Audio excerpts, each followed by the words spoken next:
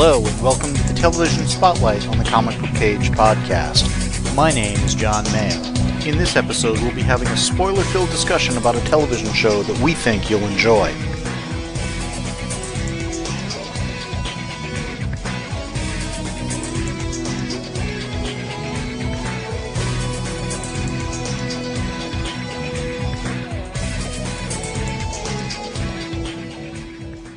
In this episode, I'm joined by my sister, and we're going to have a spoiler-filled discussion on the first season of Andor. Or is it Star Wars Andor? Never Not quite sure. clear. They just have Andor when they finally get to that title screen. Which, okay, first nitpick on the show. We've got the Star Wars opening credit, or not credit, but title thing, where they show, the different helmets and droids and stuff like that with like a lightsaber kind of reflecting off them or whatnot. That eats up, 30, 45 seconds. Cut to a space scene. Oh wait, we're not starting the show. This is the slow 30, 35 second thing to get to the Andor title. It just felt a little excessive, a little indulgent, and not Star Wars. Well, I found the way the logo revealed confusing. I kept waiting for it to be like TIE fighter wings coming from the sides. Well, particularly the first time we see it, because normally we would cut to a space scene and then pan down into the action. Yeah. So to have something, we're seeing it's like a planet, we're seeing some light, we're seeing things reflecting. It's like maybe this is how they're revealing the action. No, this is, 20, 30 seconds later. We're just telling us what show we know we're watching. Yeah. And it starts at the edges, which is part of what, for my eyes, just wasn't quite working. Yeah, I thought it was a fail on a couple of levels. It also, the way the font or the way they did the logo, the O got the short end of the stick, and so it started looking to me like and or. The O being a negative space thing. Yeah, I'd been reading or seeing a couple of headlines and actually skimmed one article that was saying that this is like the best Star Wars show ever. And I guess they watched a different show than I did. I mean, this was okay. It was good. It was fine. It was not the best Star Wars show ever. Not for me. I'm not sure what at the moment I would say was. There were aspects of season 1 of Mandalorian that I really enjoyed. Yes. I liked the way.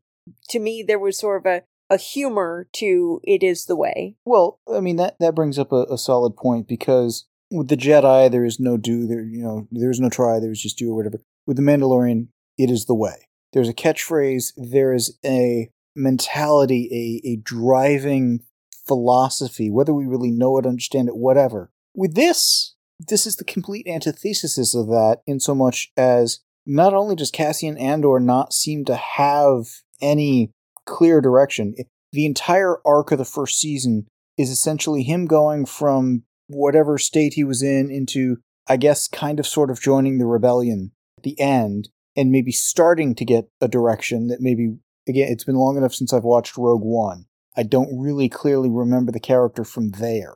Neither do I. But it's just... Well, okay, let's start with the first episode. Coming out of the first episode, I thought this was a series about an orphan on a mission to find his sister. Yes, and that was something that was what propelled the opening action and stuff, the opening scenes and all of that in the first episode, that Cassian basically keeps reacting to the developments of throughout the entire series. Season, I should say. Yeah, but he comes across in that first episode as someone who his life's mission has been to find his sister. Yes. He comes across as someone who will do anything to stay on mission and find his sister. Up until he gets thrown off the mission, at which point it just seems to evaporate. Exactly. And bad brother. I gotta say, bad brother. Bad sister for needing to be found. But, you're right, because early on, he did have a mission, he did have a direction. It just, when he got derailed from that... He forgot it. He never recovered. It took 6 or 7 episodes at least before we even get the backstory of why was he looking for his sister. Mm-hmm. And even all of that felt like a retcon from what little we did know of him from Rogue One and such. Well, and even when we get that backstory and we meet the characters or character Marva involved in that backstory, Marva's attitude is give up on the sister. Yeah. I'm sorry, that, mea culpa, but give up on the sister. As opposed to not even a couple lines of, I did everything I could to help you find her. Not only not that, here's what happened, I'm sorry, she's gone, here's why it had to be that way, here's everything I'd learned in the intervening years, whatever. We not only didn't get that, but having started with looking for the sister, having developed it a little later and stuff, to never get any real resolution or insight or anything on that. It's as if they're saving that for a later season of, the twist then is he finds the sister, or the sister comes in, he didn't know he found her or something. Well, and there were a couple times when we meet women along the way, and, I basically pitched to you at one point during the series of, okay, now that we know we had a community of children only, mm-hmm. and there is this, it makes sense in a warped way. You had a mining community, colony, whatever we're calling this, where conceivably we sent a bunch of single adults to do the mining. They were not supposed to have families. They were not supposed to have kids. There's a mining accident. The whole colony goes kaboom, or the whole operation goes kaboom. So conceivably all the adults died or were lost to the accident. The kids they weren't supposed to have are the only survivors. And the company didn't come in. The problem I have with all of that is it seems like there should have been somebody, a token adult at the very least, overseeing the kids or something like that, because it seemed like whatever happened to the mining colony hadn't just happened. Right. It had happened potentially a few years earlier, because, these kids don't even know how to speak a standard language in this universe. Yeah. So it seemed like they developed their own culture, etc. So that meant to me that these kids were very, very young, i.e. not able to fend for themselves when whatever happened. So I guess we had the oldest kids looking after the youngest kids. But who was looking after any of the kids early on? Because the youngest would have been babies, and the oldest apparently not really old enough to talk yet because they didn't pass the language down. There's so much there to be explored, dealt with, or whatever, and it's just... Yeah. It's just not. And the problem I had... Well, but let's go back to the idea I pitched, which was basically as we're meeting various characters, like the deputy inspector, mm-hmm. who turns out to be a full-on company man, and I have a few theories on him. But there's this evil part of me, I guess you would say, that was what if he was another survivor of that community? Yes. We could have had, this is the one that was rescued by the Empire versus the one that was rescued by a separatist. Yeah. And the very different paths the lives could have taken. Yeah. And I think that would have been a very interesting mirror imagey kind of a story or whatnot. Both fully bought into how they were essentially adopted and raised. Mm-hmm. But that's the story you pitched me while we're watching it, not Tony Yes. Gilroy or whatever pitched to Disney. Yeah. And what they made. And I don't know what was pitched, but we started with one setup, spend a little time on that original planet, Fenris or whatever planet. Yeah. And then Cassian basically gets hired to go do a robbery. So suddenly we're doing a heist, I don't want to say film, but story for a couple episodes, including one where it's like, oh man, next time I think we're going to get the heist. And nope. It's the one after that. We gotta stall for an episode on this. Mm-hmm. It was a very slow show. We get all of that. We then have, okay, he's got money, he's gone. Pick up a little while later, and he's on another planet, he's minding his own business, and the Empire is basically cracking down on everything, so you seem a little squirrely, they're going to essentially arrest you for all of that. Boom, he's sent to a prison planet. We spend a few episodes there. Well, and the charges he's arrested on prior to his heist would have been 6 months. But because of the fallout from his heist, yes, it's a 6-year sentence. Yes, not that they're actually letting people loose at the end of 6. And at that point, I'm like, I know he's not serving 6 years, because this is 5 years before the Battle of Yavin or whatever, and I forget exactly where in the original trilogy that took place. But we know Cassian dies pretty much right before Star Wars Episode 4, or, the original Star Wars, the fourth part of the saga, whatever. The whole numbering of this is insane. So if it's 5 years-ish before that, he can't be in prison for 6 years, because then he wouldn't be in Rogue One, and then we got a time paradox, and there's no time travels involved in this story, so that's not going to happen. Well, but then there's the curiosity of who's going to break him out of jail. Is he going to break himself out of jail? Are his friends from the beginning of the series going to realize he's in jail and try to break him out? Are the people from the heist going to realize he's in jail and try to break him out? Is the Empire going to go find that he's in there under an assumed name and go pull him out for whatever reason, you know? Yeah. There are a ton of things that could have happened. Yeah. And then it's, they do a jailbreak. And then we basically wind up with him going back to his new home planet or whatever, because his adopted mother has died and stuff. So we start with one status quo, ditch that after about 3-4 episodes for the heist status quo, go for that for about 3 or 4 episodes, ditch that for the prison status quo, go with that for about, I guess, 3 episodes or whatever, and then go back to some of the people from the first, go back to there. It just, and the whole while, Andor feels like he is reacting to events and just being carried by the tide of the story and whichever way the winds blow. It's funny you say that, because I was about to describe him as rudderless. Yeah. Well, and to me, that was most epitomized when he gets arrested on that planet he's kind of, vacationing at or whatever with his winnings from the heist, because he's literally just swept up by being in the wrong place at the wrong time and things happening and carried off to the prison planet. Mm-hmm.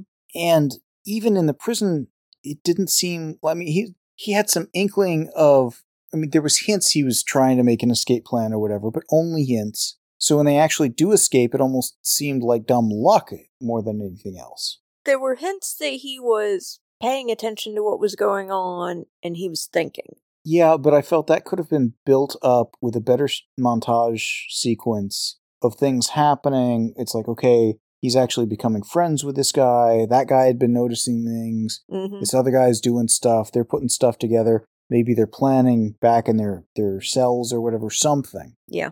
But we gloss over all of that. It's like there may have been a much better story that they set out to tell and just, forgot to tell parts of it. It's funny because I liked the layout of the cells. I thought the prison was very interesting. I was intrigued once I realized that the number in their cell was days left, as opposed to their prisoner number. Yeah, it was their countdown or whatever. Mm-hmm. And you had also mentioned it would have been interesting if the assistant inspector, whatever his rank was, when he was back with his mom and stuff, if their place resembled the prison cell. Mm-hmm. The layout for the bedrooms. Just the low-income housing, you know, because that would have been hilarious. Yeah. Well, because the way they did the jigsaw layout of the cells, kind of bunk beds, was really clever. And I think, like you said, the low-income housing, it would make sense for it to have the same bunk bed layout. Yeah, or something else that's basically showing the lack of innovation and creativity within the Empire. Yes. Or even the New Republic for that matter. Yeah. The Old Republic for that matter. I just felt that while they had some good moments, some interesting stuff here and there, as a series, it didn't really come together. For me, as a series, it was slow. Yes. We watched most of it and then the last episode as it came out. Mm-hmm. So I had time to read an article or two, which normally I avoid every article. Yeah. But this was one where I was like, okay, what am I missing? One of the articles I was reading was very high praise of the fact that they didn't rely on kind of the hand-wavy force of, these are not the droids you're looking for. Okay, so we ditched the Force entirely, which is a key aspect of the Star Wars franchise. Mm-hmm. Don't even reference the Jedi whatsoever, which is a key aspect of the Star Wars franchise. And even with all of that, this is only a half a step removed from the Skywalker saga, in so much as this is the prequel of the prequel to the Star Wars stuff, using Rogue One as the go-between. Well, they wanted to emphasize, according to these articles, the force of the Empire. Well, and there was some interesting stuff being done, like how the crackdown had happened that led to him getting in jail, and how he wasn't going to get out of jail because, well, they don't need to let anyone go. And so there was some interesting things to that, and having him do the heist that led to the crackdown, pros and cons to that. Irony. Irony, yes. But I guess the problem I had with whatever they set out to do is it almost goes down to the name of the show. Andor. Yes. Cassian Andor. He is the title character. He's the title character, and every article I read emphasized that this was a show about the Empire. Not only is it about the Empire, how much of the show are we not only a step away from, not only not focusing on Cassian Andor, but not just a step away removed with people he's interacted with, but now people they've interacted with. And we spend enough time at one of the empires, the IAB or whatever it was. ISB or whatever, yeah. Whatever their secret police sort of a thing, or their intelligence agency was. We spend enough time with the politics in there, with some of them going back and forth and stuff. Yeah. Neither of which Cassian had met at that point, one of which he never meets. Yeah. And it's like the story sprawls out almost endlessly, but in the opposite way, like the first season of the Heroes show did back in the day, where we watched the first 5, 6, 8 episodes, and it's like they keep introducing a new plot point, a new thread, and I'm like, are these ever going to come together? Yeah. Here, it started one way, and it just keeps sprawling out. You see somebody in a taxi, next thing you know, you're following the taxi driver. Next thing you know, you're following his boss and then their cousin or something. I mean, it's not literally that way, but close. I mean, we're with Cassian, he meets the buyer. The buyer turns out to be an antiquities dealer who deals with a senator. We deal with the senator's daughter at one point. One of the end little tag, okay, what's the end of the arc kind of a thing was with the daughter. Yeah. I mean, now granted, that also happened to be the niece of the leader of the heist group that Cassian was working with. So there's, at least a shorter path to that character. But ultimately, her fate has nothing to do with Cassian. Cassian has nothing to do with her fate. Yeah. And I was just amazed how unfocused the storytelling was. But from the articles I read, they wanted to show how vast the Empire was. And that would have been fine if they titled it something that gave us that as a clue. And I agree. Because, in one of the articles I was reading was saying that people wanted to know what were they making in the prison. To get the tag at the end, and I guess that was it. Wow. Well, they flat out said what they were making in the prison was irrelevant. The part they were making, they didn't care what that part was. They didn't care. The only thing they cared about was how many. They wanted to focus on... They not caring. Who is the they? The people making the show. Fair enough. Okay. But then they show us anyways at the end. Well, we're left to assume it was a part for that. We actually saw that part with the droids being put into the... But the point is not that it's... The point was that they needed prisoners to be making hundreds of these. And that they had, we're rolling cart after cart after cart of these parts. I took it as hundreds of thousands potentially. But yes. But the point is, it could have been that, it could have been a piece of a weapon. It could have been stormtrooper armor, it could have been anything. Exactly. The part was meaningless. What's funny is we never see in any of the shots of the prison any ship taking anything like the parts they were building anywhere. Yeah. So it's like they had ideas, but they didn't fully form them. They didn't think them all the way through. It's like, okay, they're doing all this stuff on the prison and stuff. How do those parts get to where they need to end up? And the where they end up was, again, to set up the eventual Rogue One, to set up Star Wars. Yeah. And it's not like I hated the show or anything. It had some moments. It had some interesting things. I mean, again, the heist stuff in and of itself, not horrible. The prison stuff in and of itself, not horrible.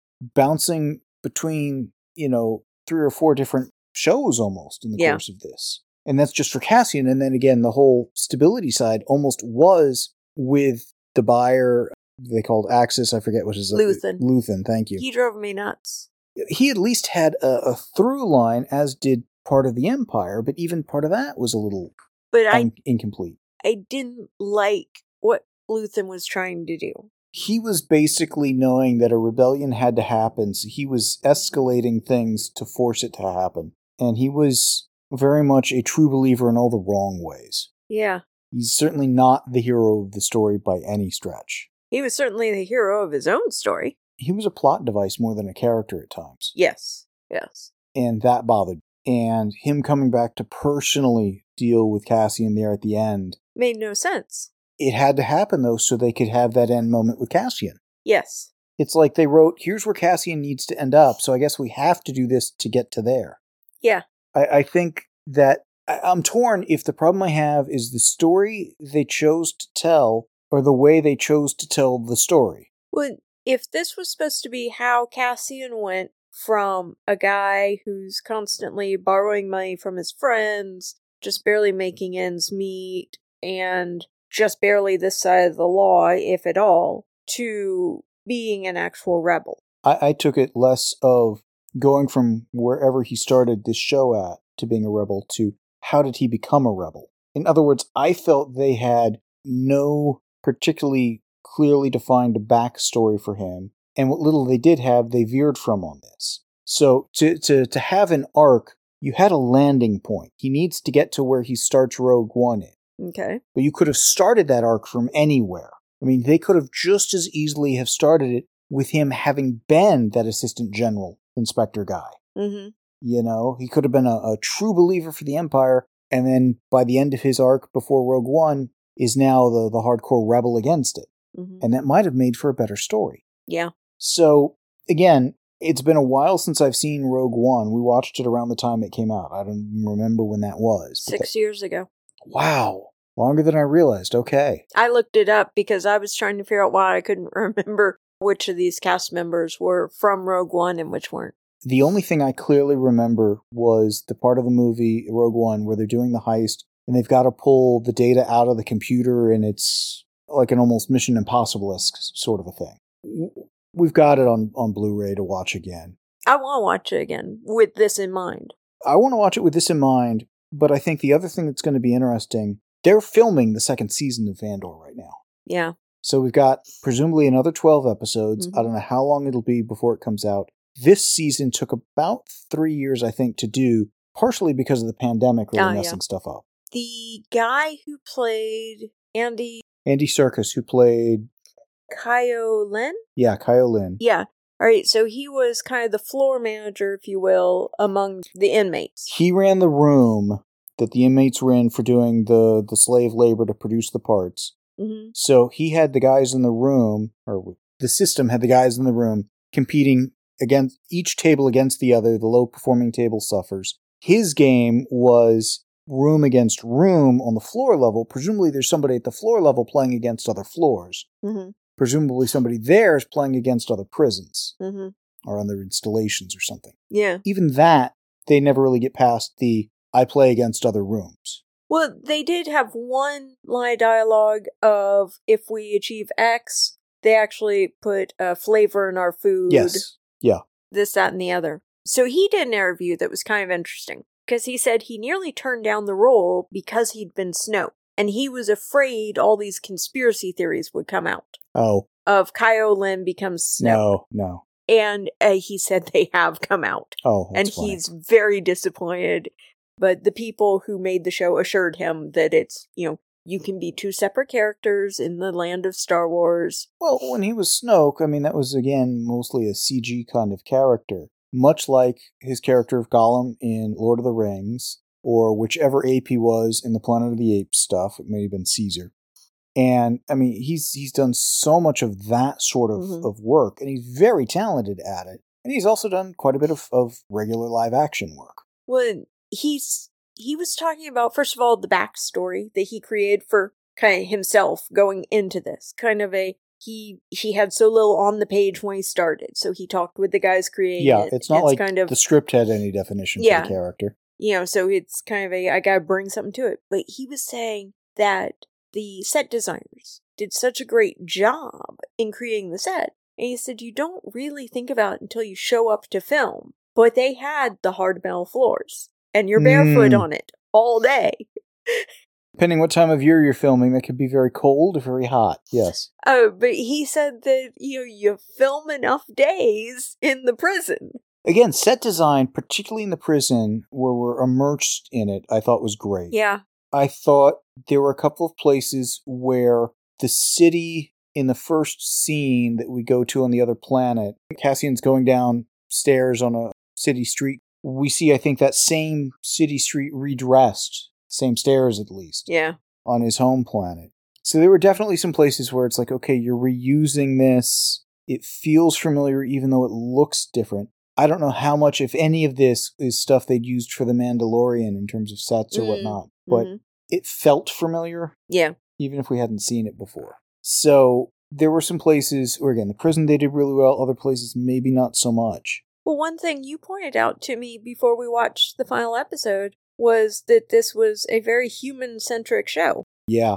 One of the things I noticed, and it was really evident in the prison, everybody in the prison was human. And not humanoid.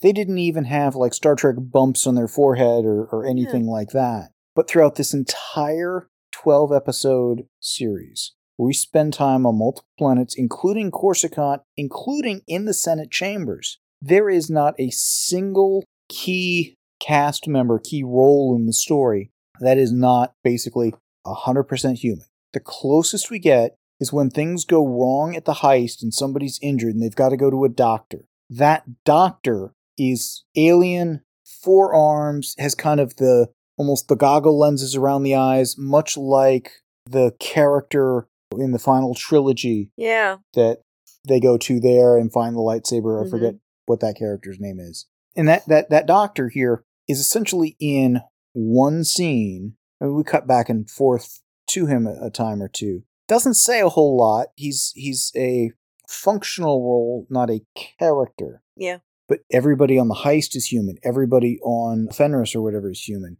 Everyone we see on Coruscant is human. Every major character. Yeah. There may be a few floating in the background. The next character in the finale that was a token alien was one that looked like it had kind of the gas mask with the extended snout. In other words, they didn't even do it as an alien, just, put a long gas mask on kind of thing. And I don't know how much of that was cost cutting, but compare that to the cantina scene in the original Star Wars movie. And part of what makes Star Wars is all the aliens. Yeah.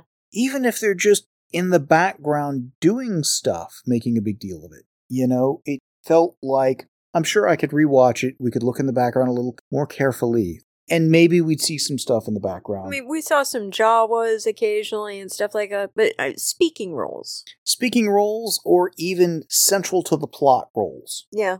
And they were like, none. I mean, even the pilgrimage on the heist stuff, all of those could have been aliens. They didn't even have to say anything, just show up and march kind of a deal. Yeah. So I was shocked how human the galaxy seemed in this show. Yeah. So you take out, effectively, the aliens, the Jedi, the Force. We had 2 robots that really played into the story. The one being B, I don't know what his full name was, because if they said it once, maybe twice. But Cassian Andor's adopted mother's droid, which was a great droid, but we always seemed like an arm's length away from him kind of a deal, a step or two removed. So I would have liked to have seen more. So it's not like a BB-8 or C-3PO, R2-D2, or any of those that we've had. The only other droid that really factored into the story in any meaningful way was the one that held Cassian when he was getting arrested. Yeah. And that one looked familiar from either Rogue One and or maybe Solo, which you still have to watch. We'll watch that at some point soon. If you took out the blaster, which had a very signature Star Wars look to it, and you took out the stormtroopers and you redressed the Empire officers in just other uniforms, this isn't a Star Wars show anymore. Yeah. It had some of the window dressing, but the heart and soul of the story elements were pretty much excised from it. So, was this the best Star Wars show ever? No, not at all. Was it a decent show? Yeah, kind of. It meandered, it sprawled, it lacked focus. To your point, it was telling the other side's story, not the lead character's story. Yeah. Well, and the other side was being strongly manipulated by Luthen. Everybody was getting strongly manipulated by somebody. True, but Luthen was trying to force the Empire to overplay their hand. Yes, absolutely. So that the rebels would man up and rebel. He was continuing to escalate things to where each side was backed into the corner that was going to lead to eventual conflict, and he didn't want it to be eventual. He wanted it to be imminent. Yeah. Yeah. The other thing I want to talk a little about is casting. I felt whoever did the casting on this show made some mistakes. Yeah. One of the 2 ISB people that were kind of at each other's throats, metaphorically speaking, looked too much like the inside man in the heist. 11 looked a lot like the officer. And I'm sure if I were to get photos of the two of them next to each other, it's like, they don't look exactly alike. No, but we weren't getting long scenes with either of them. We weren't getting long scenes with either of them. It's basically, here's a tall, clean-shaven man in an Empire uniform. Yep. Which Empire uniform? It's like, hell, I can't tell them all apart. So, I mean... Yeah. There were also a couple of guys on Fenris that had kind of the curly hair and whatnot. And again, we're not spending too much time on them. So wait, is that this kid's father? Is this the guy who's working at the junkyard kind of a thing or whatever it was? There were enough places like that. And again, we've got a huge cast of characters. Well, we had a tall, skinny guy with short, dark hair on the heist crew. Mm-hmm. And in the prison planet. Yep. Is it the same guy? Is it not? And it's one of those things that... They were clearly different guys, but they looked so much alike, it drove me nuts. In the first season of Lois and Clark, they had, and I forget the actor's name, the Jimmy Olsen character was taller and dark hair, a little skinnier than Dean Cain. But if it's one of those where you see him for a little bit, you go back, you see another guy for a little bit, and I've had a problem in some other movies and stuff. If you cast people that the casting sheet description of is identical, and you haven't established the characters firmly enough, or you've got so many characters I lose track, you got to expect me to potentially get confused. Mm-hmm. And I'm not the laziest audience member or anything, but there are times here where, like, when Cassian comes back to Fenris and he gets met by somebody, I'm like, I guess I should recognize him. Who was this? Is that the guy from the bell tower? Is it this other guy? Yeah. And at that point, we're going back to characters that, for the most part, we hadn't spent a lot of time on since the initial episode or two, and here we are in the finale. So that's where the sprawling story gets in the way, but also we're not casting people that have a distinctive enough look or finding ways to make them memorable characters. Well, and some of that can be done with wardrobe. Oh, some with wardrobe, some with the way they carry themselves, some with the way they speak and they act. Mm-hmm. If the inside man was either a little older or a little more beaten down or something, and the other one was much younger, more vibrant or something like that. Yeah. Even then, part of what would throw that out the window is Luthen goes essentially by two looks and two identities. Different hairstyle, different mannerisms. Yeah. Different voice. If they hadn't had the scene in his ship where he goes to the hidden compartment and changes identities, it could have been the whole time through, and I hadn't realized Clark Kent and Superman were the same guy sort of thing. Yeah. So there was some unclear storytelling and some room for improvement. It was an entertaining show, but it was not anything for me like kind of the nostalgia stuff with Boba Fett or just kind of the generic coolness or whatever of Mandalorian. I think they really need to pull out the stops with Season 2. There were aspects of this that made me feel like they were banking on Season 2. If they spend Season 2 building on stuff from Season 1, and I feel they have to, I'm going to have a problem with that because time is going to elapse from right now to whenever we have Season 2 and watch Season 2, that I'm going to have forgotten who were all these people, what were their relationships, and I'm going to be amazed if they do a good enough job building that back up for me, or just start the story expecting me to remember it. Yeah. So I think Season 2 almost already has a strike against it at this point that I don't know that they can overcome. And certainly based on the quality of storytelling and execution of this, I don't think it's likely they're going to overcome. I want them to speed up the pacing. This was absolutely. So leisurely. This almost felt like there were 3, maybe 4 stories to be told. And instead of telling them as, if they had done this as 3 2-hour kind of streaming movies that were a little tighter and ended on and there's more coming. Yeah. And then, the first one's all the stuff on Fenris, which would have been a hard sell. The second one would have been the heist. That would have been an easier sell. The third one would have been the prison planet. That would have been an easier sell. The fourth one, kind of wrapping it all up or whatever. That might have worked better because it would have forced them to have been a little more tight. Yeah. Whereas here, again, it went at a snail's pace and it meandered and meandered slowly. Yeah. Aside from Cassian and Luthen on the run on Fenris early on, and the escape from the prison, and maybe the actual heist itself, I didn't think there were any real big set action pieces either. Mm-mm.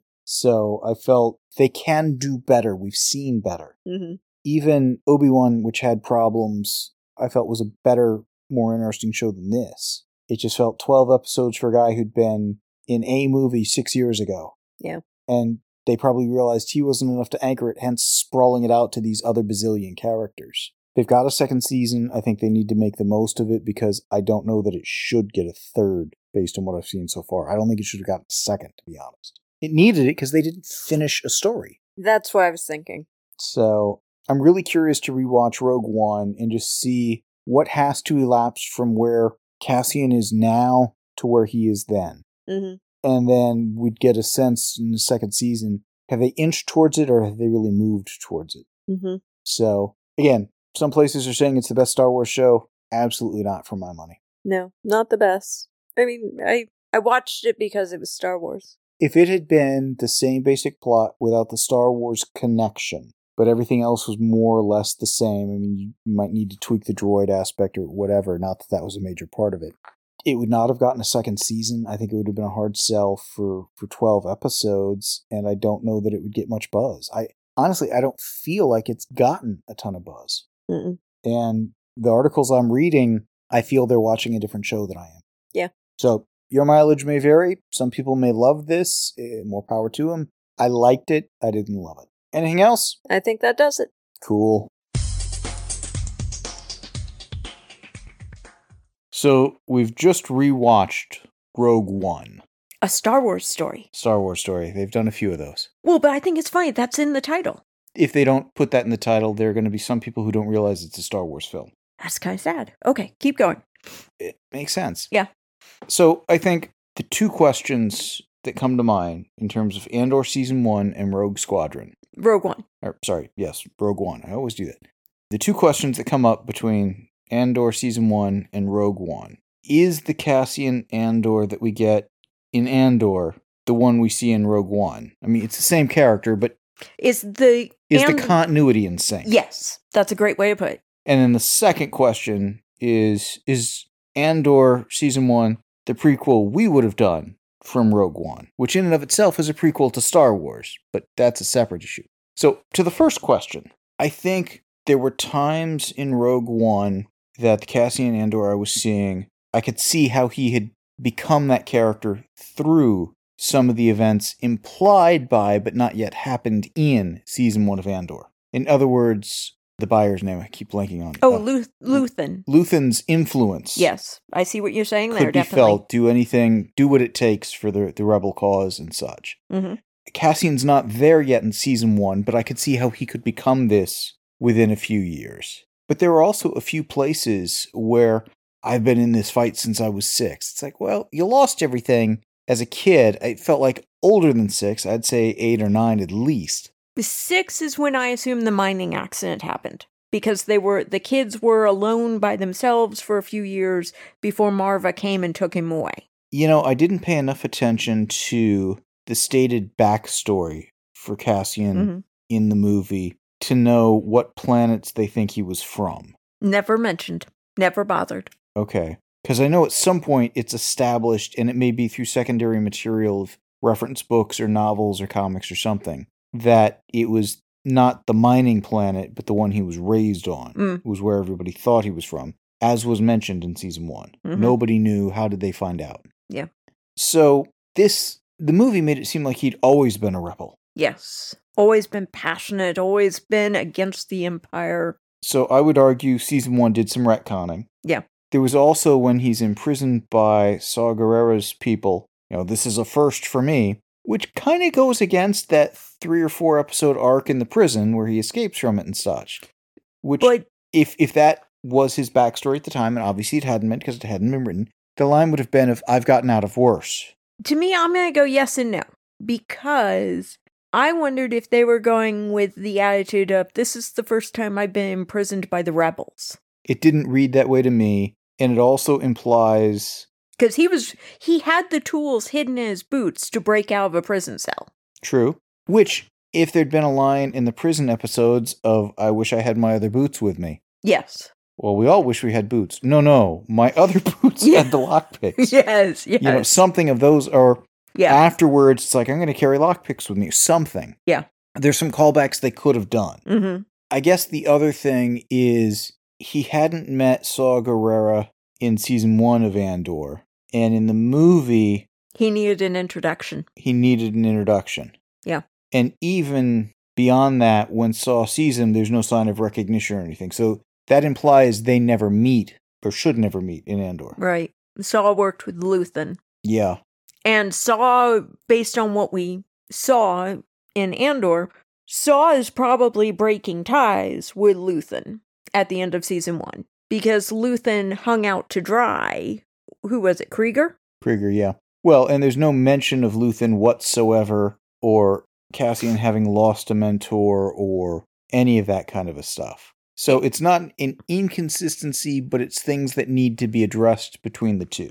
In the movie, he's an intelligence officer. Yes. In the series, he's a pilot. Not to say you can't go from one to the other. Well, he was clearly also a pilot, but his role in the Rebel Alliance was intelligence. But it's hard for me to envision the rudderless character of Andor, the series, going in 4 or 5 years from that to being a respected intelligence officer. A lot needs to happen, and if they go for Andor for the 4 or 5 seasons to get up to this point, a lot needs to grow in that character. Yeah.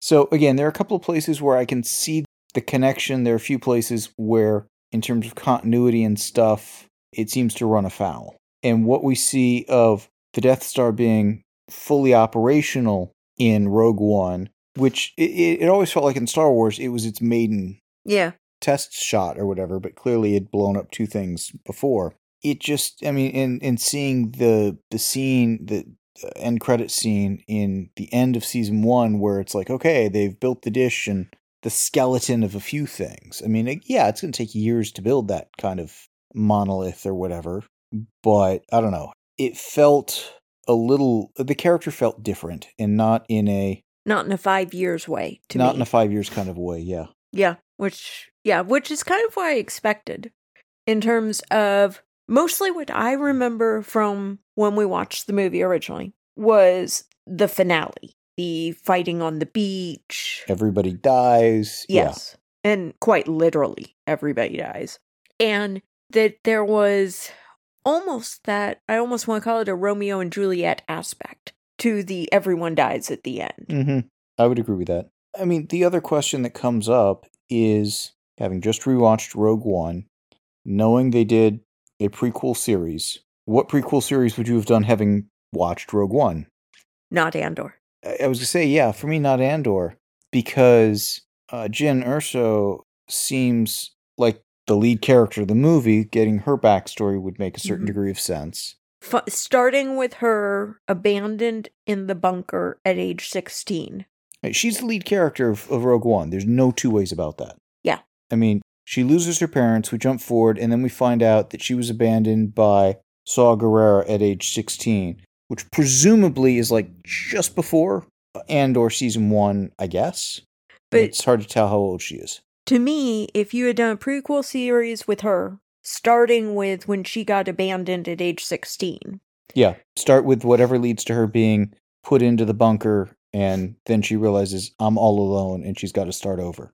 Which is a logical story starting spot. Right, and she's starting over for the second time. So she can have those flashbacks to the bunker when she was younger. Yes, which would have tied it to the movie better. Okay, so I don't know what story you tell for kind of she's alone trying to find her way, and quite frankly, she feels betrayed by the rebels. By both sides. She wants nothing to do with the war on either end. Yeah. She would be in the bizarre mix of wanting to find a community and wanting to be left alone. Yeah.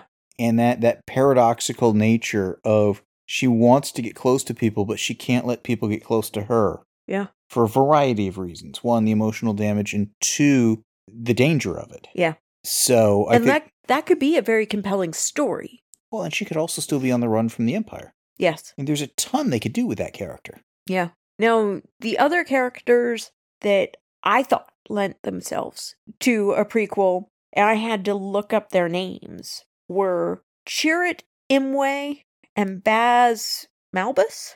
The I think? blind... Yes. I can't call him a Jedi because he's no longer a Jedi, but clearly Force sensitive and was protecting the temple or whatever. Yeah. And then the guy with the kind of the machine gun or the Gatling gun kind of. Yeah. And those two made a great pairing. Yeah. And there was the implied, there's a lot of backstory to be had between those two. And if you base it out of that temple city before things go totally south or as they're going south, you could definitely wind up with opportunity for stories to come to them of somebody doing their pilgrimage to the temple and needing help or whatever. So you've got kind of the primetime do-gooder series, a la anything from MacGyver to The Equalizer, kind of a people come to them for help. But then do it to where over time the Empire's forces and influence get heavier and heavier and heavier as they realize this is where we get the stuff we need to power the Death Star. You could almost do an opposite of Without a Trace. In Without a Trace, you investigated people who disappeared without a trace. Here, they're making people disappear without a trace. Yes. They're making Force-sensitive people disappear. I don't know. I can see that. I think the question is, how do you balance that with the Empire having a heavy presence there by the time of Rogue One that presumably grew over a certain amount of time, maybe in fits and spurts? The fact that Force-sensitive people are disappearing without the Empire taking them, killing them, whatever, is what's drawing the Empire's attention. Yeah, they realize the last time various people were seen were in that sector or heading in that direction or whatever. Yeah. Yeah. I think those two could do anything from the Underground Railroad of Force-sensitive people to the proactive, we've got to go help people. Yeah. And just take on a mission, almost like the Mandalorian type stuff. Yeah. Different missions, different tone, different style. Oh, definitely. Definitely. But I think there's a lot that could be done there. Yeah. And I thought those two worked really well together. Mm-hmm. To do a prequel with those two, since it's been a couple of years since the movie, you may or I don't know, you want to recast, you might need to. Again, they're doing the same thing with Diego Luna, so I don't think the aging is that big of a deal over that period of time. But the other thing that was an inconsistency between season 1 of Andor and the movie, with Rogue One, there were aliens everywhere. Yes. Speaking roles. Speaking roles, incidental roles. Yeah. It felt like the Star Wars universe. Yeah. And that's, again, a disconnect, I think, from the show. So I think building up the Rebel Alliance... Okay, first off, Jyn Erso's backstory, better prequel. Yes. Those two guys, better prequel. And then for the story they seem to want to be telling in Andor of the Empire's influence and growing and stuff, if you had done Rebels and Empire or some play on that, where you wind up realizing they're almost flip sides of the same problem. Both have strengths and weaknesses, and it really just came down to which side of the street you woke up on one morning. Yeah. As to which side you're on. And how you get from the maybe not great situation, because I forget where the original trilogy left off, to the this is completely insane and the rebels have to break through and stuff in the original trilogy. Yeah. You know, that to me is another prequel series to be had where depending who you pick, you can go in any direction and focus on any things. Personally, I want a prequel series that is the eradication of the Jedi. They did some of that in the Clone Wars stuff, which was an animated series. Okay. Or maybe that was a little before. I think that was what led into the eradication of the Jedi, which we really got in the prequel movies. Okay, yeah. Because the Order 66 happened there, and then we're kind of done and jump forward. I think there's a couple of other story aspects and whatnot, but again, watching Rogue One, if the Empire side was them gaining power, building the Death Star, and kind of reshaping society and stuff, and then a couple of key players on the opposing side doing equivalent but not quite the same things. You know, assembling a rebel fleet, building the alliance, you know, whatever the opposite number sort of a thing would be. Yeah. You could do a very balanced series, and I would almost do it like a Law and Order kind of a thing. Yeah. Where one side gets 1.5 hour, the other side gets the other half hour, and you realize there are a couple of things that are happening. You know, you see the same event from different angles, or the impact of one on the other, or something like that. Yeah. So, I don't know that Andor continues to feel like a retcon in many respects, and I don't think it's the show I would have suggested or voted for based on Rogue One. But what I realized as we watched Rogue One was Andor starts out in command of his ship, etc., and he gradually cedes control of everything to Jen. He lets her give the pep talk before the mission. Well, when he goes after to save her and stuff initially, it's somebody he just met and honestly didn't seem to care that much about. And then it's as if he's in love with her, but that's not really... I mean, that's kind of the path they imply, but nothing that actually builds that up. Yeah. There's not really an interplay. There seemed to be a missed storyline to be had there, too. Yeah. And I know when we watched one of the prequel trilogy, the deleted scenes had the entire love story that they'd kind of edited out of the film. Yeah. I don't know if the deleted scenes for this would do the same for Rogue One or not. Well, and in the one you just mentioned, we watched the director's introduction to each of the deleted scenes. And it's, this didn't fit with the story I set out to tell. Yeah, there's sometimes I don't think the storyteller knows the story they're telling. Yeah. Or at least the story we're getting out of what they're telling. Yeah. And I definitely think both with Rogue One and Andor, there's an aspect of that. Well, I think even if in Rogue One, Andor had a line of no child should watch their parent die, that, given what we saw in season 1 of Andor, where he watched his father figure die, and all that stuff, would have gone a long ways towards explaining why when he realized why Jen... didn't he take the shot and stuff like that. Yes. There's some stuff they could have built in either way. Either in the movie to imply a backstory or with the movie fill it out in the backstory. Yeah. There is an aspect of Rogue One, though, where it's really Star Wars movie 3.95 or something like that. Yeah. It's an extended prologue to A New Hope. Yeah. Well, and it's very much Jen's story to the point that she is the only person on the cover of the DVD. Yeah. I mean, Cassian Andor was number 2 in the credits, but he shows up because, well, they need a pilot and he's there, kind of a... Yeah. He's, I don't say the Poe Dameron of this era, but kind of, sort of. Yeah. Any other pilot, if Poe wasn't available, probably would have done just as well. Mm-hmm. So... Well, and both in the series and the movie, I felt like they were trying to give the character Han Solo qualities, but not quite hitting the mark. I think building up another Han Solo is really tough. Yeah. But part of it is Han Solo had attitude and I was going to say roguishness, but a charisma about him. He thinks he's a bigger deal than he is, and he knows he's not that big of a deal. Yeah. And it's a really interesting balance. And I never got any of that with, frankly, most of the other characters they've built of that type. Yeah. I'm glad we rewatched the movie. Definitely. We've already done a full episode on it, so we won't get into, a lot of details and such. But I was kind of surprised how much I'd forgotten about it. I'd forgotten about those two guys, the blind guy and the guy with the machine gun. I'd forgotten this was the movie that had Alan Tudyk as the voice of the droid. I mean, I remembered he'd done the voice of a droid, but was it this one? Was it another film? Because there's enough of them, they all starting to blur together. Yeah. The Rogue One has a lot of really good moments, highlight characters, etc. So yeah, I'm really glad we rewatched it. Yeah, definitely some fun stuff. Anything else? I think that does it. Cool. The show notes and forum for this podcast can be found at www.comicbookpage.com under the podcast and forum sections of the website. Please email us at theguys@comicbookpage.com and let us know what you think of what was discussed in this episode. Thanks for listening.